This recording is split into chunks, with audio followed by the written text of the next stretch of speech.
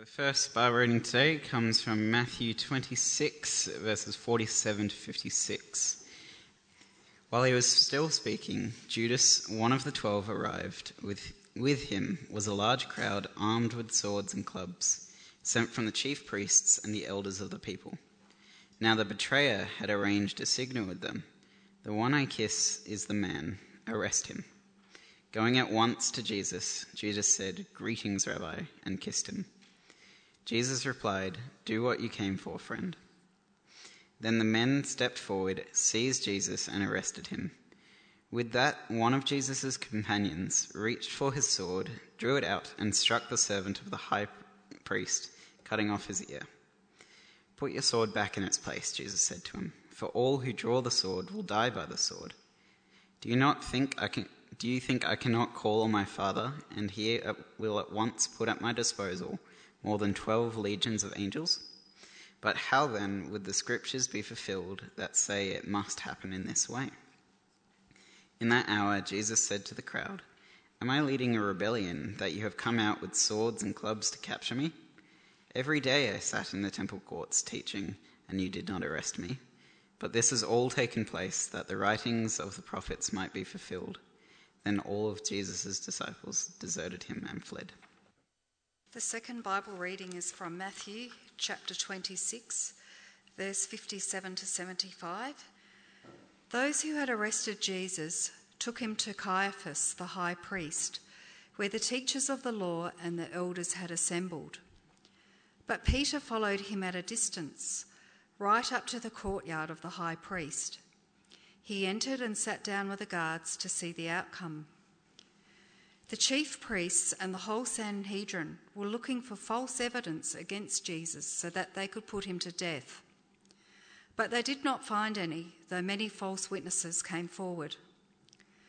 Finally, 2 came forward and declared, "This fellow said, 'I am able to destroy the temple of God and rebuild it in 3 days.'" Then the high priest stood up and said to Jesus, "Are you not going to answer? What is this testimony that these men are bringing against you?" But Jesus remained silent. The high priest said to him, "I charge you under oath by the living God. Tell us if you are the Messiah, the Son of God." "You have said so," Jesus replied. "But I say to all of you, from now on you will see the Son of Man sitting at the right hand of the Mighty One and coming on the clouds of heaven." Then the high priest tore his clothes and said, "He has spoken blasphemy. Why do we need any more witnesses? Look now, you have heard the blasphemy. What do you think?" "He is worthy of death," they answered. Then they spit in his face and struck him with their fists. Others slapped him and said, "Prophesy to us, Messiah. Who hit you?" Now Peter was sitting out in the courtyard, and a servant girl came to him. "You also were with Jesus of Galilee," she said. But he denied it before them all. "I don't know what you're talking about," he said. Then he went out to the gateway, where another servant girl saw him and said to the people there, "This fellow was with Jesus of Nazareth." He denied it again with an oath, "I don't know the man." After a little while, those standing there went up to Peter and said, "Surely you are one of them. Your accent gives you away." Then he began to call down curses, and he swore to them, "I don't know the man." Immediately a rooster crowed. Then Peter remembered the word Jesus had spoken, "Before the rooster crows, you will disown me 3 times." And he went outside and wept bitterly. Well, I think I've met everyone. I'm Chris. Welcome. We've just heard of Jesus' arrest, and with it the violence begins. Up until now, the scenes have been peaceful, though the storm clouds have been building. Jesus anointed with perfume for his burial, the Passover meal, "This is my body given for you," the prayer in the garden, "If possible, take this cup from me." But the distant thunder which has been out there has been coming closer and becoming louder, and now with Judas and his militia suddenly appearing, armed with swords and clubs, the lightning is striking, the thunder claps, the violence of the storm erupts. The scene before us bristles with expectation of violence. The words sword or swords and clubs are mentioned 6 times in 10 short verses. Swords is the thread running through this scene, with each part of the scene describing the sword of a friend. Not necessarily literal swords, though of course they are there. Jesus' companion cutting off someone's ear. But swords, of course, can be metaphorical as well as literal. Judas's kiss, for example. That was a sword that cut deep. That was a sword used by a friend against a friend. So this passage gets us wondering about swords and friends and gives us perhaps a different way to think about Easter. Tonight I want us to think about 3 swords: the kiss, the choice, and the plan. First of all, the kiss. The scene begins with the appearance of a large crowd carrying swords and clubs coming to arrest Jesus. Now, this is jarring. Here is Jesus. He's not a murderer. He's not leading a rebellion. He's a teacher who heals people, who does good, not harm. And yet an armed group of thugs appear suddenly at night in a peaceful garden to arrest him. This is not right. This is wrong. It's like a discordant note. It's like we're sitting in a choral concert and when someone's phone goes off. It's wrong. It doesn't fit. Like also how he's betrayed. How is he betrayed? Not with a shout, not with a punch, but with a kiss from a friend. One of the 12 who'd shared 3 years of life with Jesus, who ate and drank with him, who'd seen the miracles, who'd heard what he'd said, who witnessed the lives that Jesus changed and transformed and restored. He saw the good that Jesus did. This is a friend who's now betraying a friend, not in a moment of weakness like Peter, who's about to not deny him 3 times, but as a result of careful planning. And that's what makes this worse. This betrayal is premeditated. Down to the detail, Judas has had to arrange a sign. It's dark, only Judas could identify to the soldiers which of the men in the olive grove was Jesus to have them arrest him. So they need a prearranged sign. But the sign that he chose, he could have chosen something else. Another sign which didn't twist the knife so much in Jesus. A sign which might have revealed what Judas truly thought about Jesus. A sign which was more decent, actually, which was more honest of where Judas was up to. Maybe an outstretched arm, a pointed finger, a voice raised, but no. He chose a sign of welcome, a sign of affection between friends, a kiss. A kiss. And what makes this even more callous is that Jesus, of course, knew what was happening. He knew this was an act. And Judas knew that Jesus knew that it was an act. Because Judas was there when Jesus had outed him at the Passover meal, when Jesus had spilt the beans, told the disciples one of them would betray him. And even then, Judas kept up the charade and said, "Surely not me, Lord."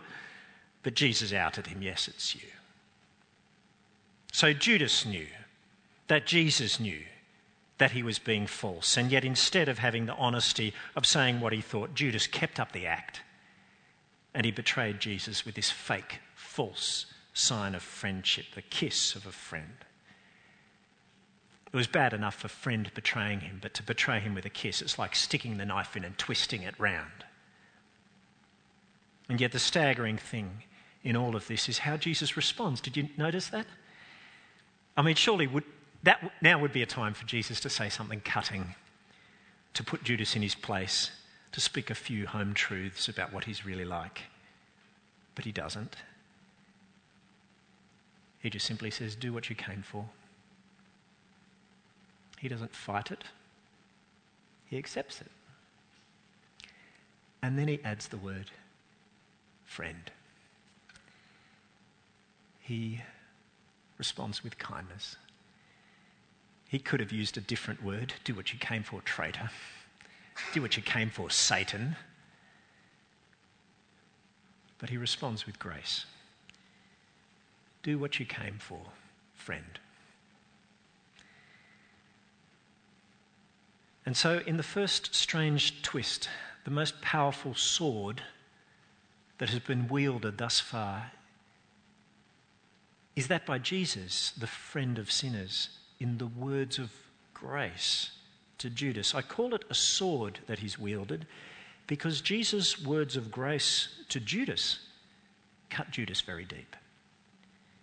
Later we read in chapter 27 verse 1, when Judas, who had betrayed him, saw that Jesus was condemned, he was seized with remorse and returned the 30 pieces of silver to the chief priests and the elders. So he confessed, I've sinned, he said, for I've betrayed innocent blood. Now, he couldn't have said that if Jesus had spoken harshly to him. But of course, they threw the money back at him. When they threw it back at him, Judas threw the money into the temple and then went away and hung himself. What a tragedy. What a response to grace. Grace does that, actually. The heart of Easter is an act of grace that God gives to each of us. He gives his Son, his only Son, to die for us, to call us friend. And for many of us, of course, this is wonderful. This is beautiful. But others hate it.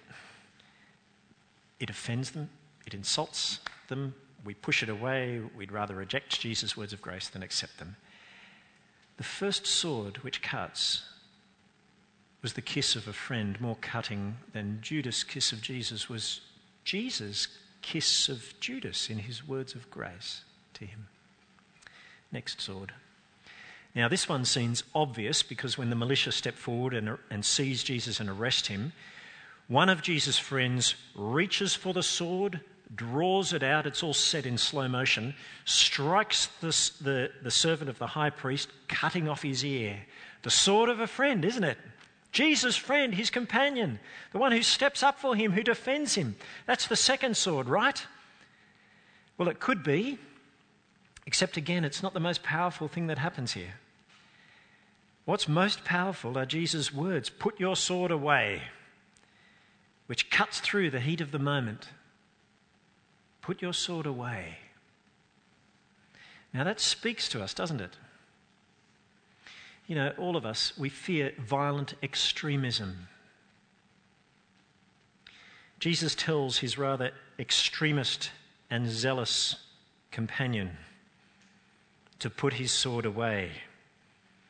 Now you hear what he's saying. Violence conducted in Jesus' name can never be justified. Not even here when Jesus himself was the one being threatened. Now this is worth saying because a large stumbling block to people listening to Jesus is the sad truth that at different times in Christian history, Jesus' followers have drawn the sword in his name. We think of the Crusades and the Inquisition, black spots in sort of family history. But let me say, if you're here tonight and you're one of those people who's closed your ears to Jesus because of this and other things, please understand from what Jesus says here that those actions in our history are directly opposed to what Jesus himself taught. So that, yes, people may have described themselves as followers of Jesus and done these things, but they weren't following Jesus when they committed violence in his name. They were going directly against the clear teaching of Jesus, you see. And Jesus will have none of it. The same grace that Jesus extends to Judas in calling him friend, it's not a one-off moment, it's a grace which Jesus commands all his followers to have. He says, put your swords away. Does this mean that Christians can't defend themselves? No, because in verse 55, Jesus defends himself when he says, am I leading a rebellion that you've come out with swords and clubs to capture me? So Jesus does defend himself. He challenges the injustice of how he's being treated. So he isn't saying you can't open your mouth, you must let other people walk all over you. And again, this speaks to us, doesn't it? I mean, all of us know what's happened to Israel Folau.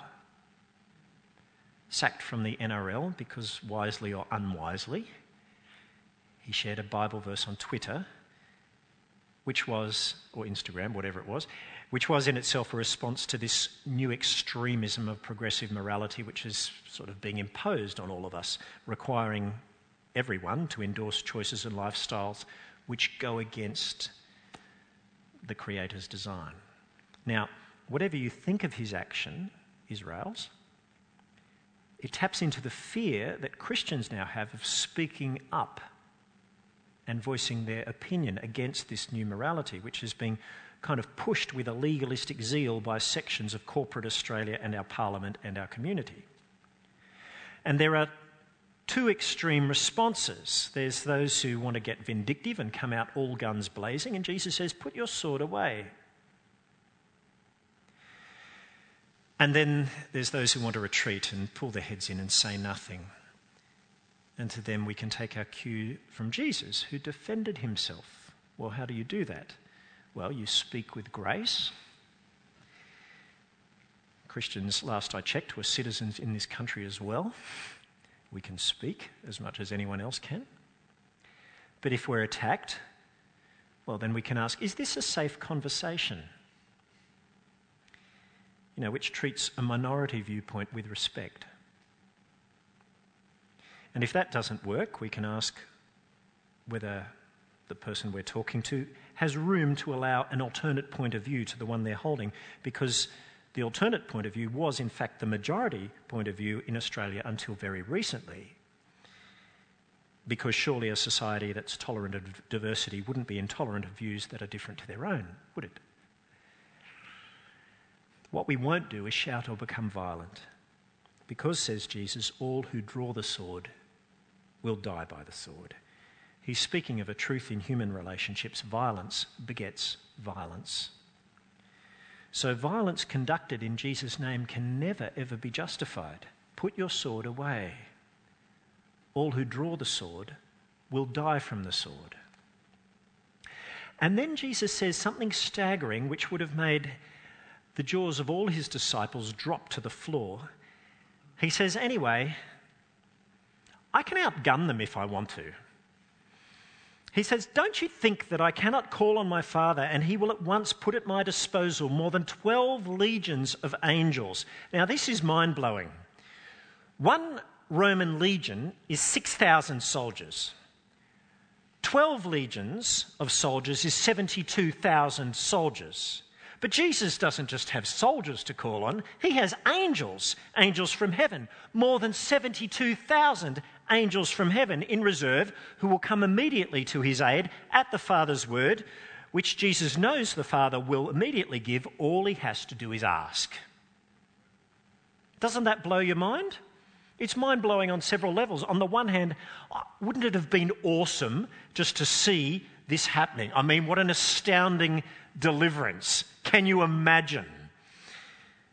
Except, on the other hand, if that happened, then that wouldn't have meant a deliverance for us, would it?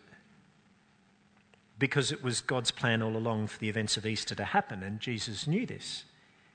He says, but how then would the scriptures be fulfilled that say that it must happen in this way? And that makes this opt-out clause doubly remarkable. That so much did the Father love the Son and have regard for him that should his Son have just asked for it, the Father would have pulled the plug on his thousands of years old plan to save us, and instead he would have put all that aside and saved his Son. And he would have done it in an instant with firepower from heaven. I think this is a brilliant counterbalance to the Father's silence in Gethsemane. Jesus is arrested in the Garden of Gethsemane, and just before this passage, of course, Jesus knows that he is about to drink the cup of God's wrath. And face to face with that awful prospect, 3 times he pleads with his Father to take this cup of wrath away from him. 3 times, the answer he gets from heaven is silence. And it's possible for us to hear of that silence and then think the Father cruel. But that would be a mistake. The Father is not indifferent to his Son's cries. The Father delights in giving good gifts to everyone who asks him, even we who are evil, says Jesus. How much more does the Father delight in giving his one and only Son who's never sinned, his one and only Son who was there when he made the world together? How much more would the Father love to give his Son what he wants? And yet here is, in Gethsemane, is the selfless Son of God praying his most needy, his most personal, his most ardent, honest prayer, the prayer the Father would have loved to have answered. And yet out of love for the world, he didn't. For God so loved the world that he gave his one and only Son. So there's silence which is born out of love for the world. But now, at the moment of Jesus' arrest, there's this brilliant counterbalance to that silence, because here is an escape plan provided by the Father, not hypothetical, but real, a plan which, if actioned, would override all previous plans laid through the prophets, laid out in Scriptures. Meaning that Jesus had a choice. He wasn't being forced to go to the cross. God wasn't a kind of cosmic child abuser, abusing an innocent, forcing him to do something, forcing him to be punished for something he didn't do. It was Jesus' decision to go through with it. And even knowing this escape plan, he still decided to go through with his Father's plan. That's the astounding thing. Now that is the true sort of a friend, of Jesus our friend, who wields his choice like a sword to fight for us, because that's the only way we can be saved. That's the import of Jesus' words. How then would the Scriptures be fulfilled that say that it must happen in this way? And this brings us to the third sort of a friend. The first was the kiss of Jesus in the words of grace to Judas. The second was Jesus' choice not to call on his Father to enact the escape plan. The third sort of a friend is the plan of the Father.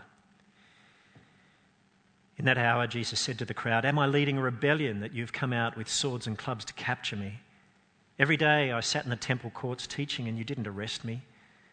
But all this has taken place that the writings of the prophets might be fulfilled." The true sword here is not the swords of the crowd who've come to arrest Jesus, but the Father's plan set out in the writings of the prophets. This cuts through everything.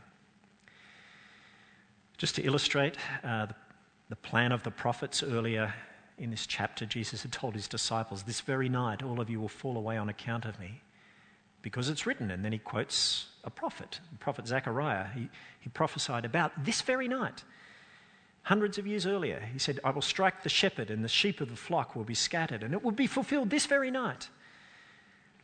And yet at the end of our reading, no sooner had Jesus said that the writings of the prophets would be fulfilled that we read that all the disciples then deserted him and fled, just as Zechariah the prophet had laid out 600 years beforehand. There are so many prophecies which find fulfillment over Easter, specific prophecies. From him sharing his bread with his betrayer to the amount given to Judas to betray Jesus, 30 silver coins, it's mentioned in the prophet Jeremiah, to Jesus' silence at his trial, Isaiah 53, to Jesus being crucified between 2 thieves, to the soldiers gambling over Jesus' seamless robe, Psalm 22, to his hands and his feet being pierced, another one from Psalm 22, to no bones being broken, to his cry of abandonment on the cross, to him being buried in a rich man's tomb, to his resurrection on the 3rd day. So much detail. And all this prophesied hundreds of years beforehand by different prophets.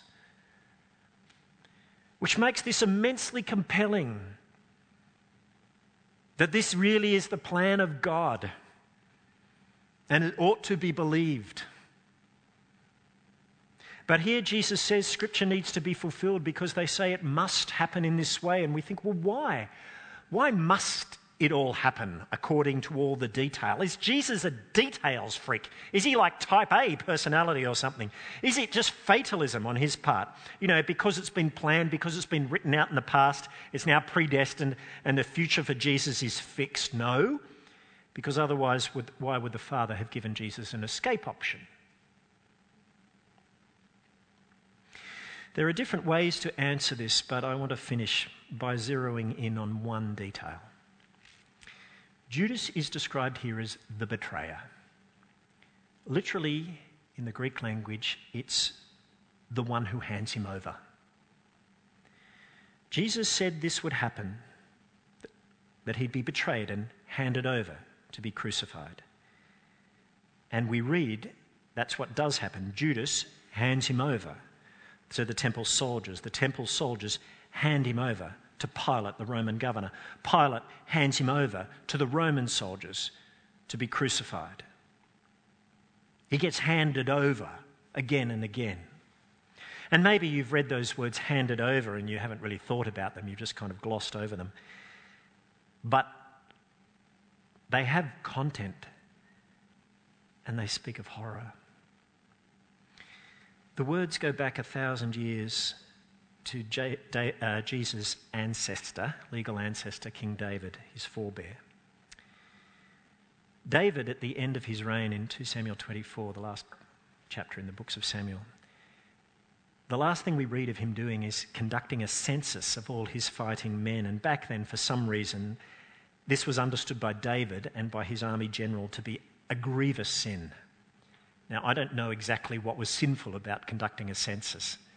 In the book of Leviticus, God makes provision for this in the law where he says, if a census is made, you must pay a shekel, a unit of currency, for each male fighter who's registered in the census. Now, maybe that was because there was something sinful about this and atonement needed to be made. I don't know. I don't know exactly what the issue is.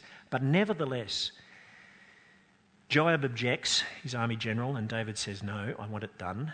David's the king, his word overrules. So Joab goes off and conducts a census, and 9 months later he comes back with the census data in.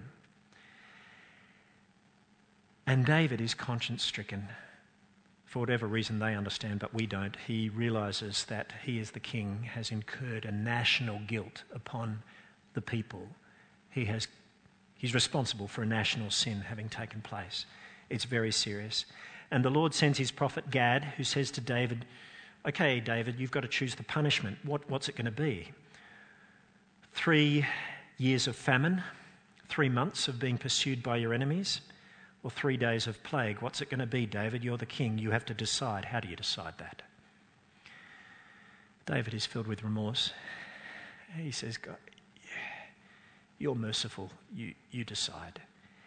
And then he says, and here's the point, only please don't let me be handed over to the nations. So, in other words, the thing that King David feared the most, more than 3 years of famine, more than 3 months of defeat, more than 3 days of plague, was what would happen to him if he, the Lord's anointed, was handed over to the nations, that they would do what they did with them. They would have their sport with him. And this is what happens to Jesus, you see. We read the words, Judas handed him over. The words don't mean much to us, but in light of David's fear, they've got content. The soldiers would take Jesus and they would have their sport with him, and we'll hear about this tomorrow. But it was much more than that. It was the shame of being the Lord's anointed and being handed over to the nations and the indignity of what happened. But it was more than that. When the Christ of Israel was handed over, that was the ultimate sign, you see, of the world being under God's curse. When the Lord's anointed was cursed. That's as low as it went. And this is what the Scriptures foretold. And Jesus realised this must happen. This has more significance than Notre Dame Cathedral burning. Why? Not just because it's written, it's because of our condition. You see, in thousands of ways, small and large, we've been like Judas, haven't we? We've handed ourselves over to sin. We've sold out on Jesus. We're capable of so much good, but we sell out on him.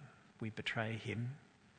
What we know he wants of us, his grace towards us, which we turn a blind eye to and just do our own thing. We've sold out on him again and again in so many, many ways. Which means that naturally, unaided, without God, we are under God's curse. And that's why it's written that there is no other way, it must happen because, in the way that Jesus spoke of, the prophet spoke of, because there's no other way that we can be saved. You see, since the very first sin in the garden, all who've sinned come under God's curse. And to redeem us from that curse, Jesus knew that he himself, who didn't deserve any punishment, he himself, who was in fellowship with his Father, had to place himself under that curse. He had to be handed over to the nations so that he could suffer God's curse which fell on him instead of us. There was no other way. And what we've seen tonight is that at every stage in this scene of his arrest, Jesus was fighting that this is what would happen. In his words of grace to Judas, in the choice not to call on his Father, though he could have, in his sticking with God's plan. At every point, he fights to be handed over to become God's curse for us.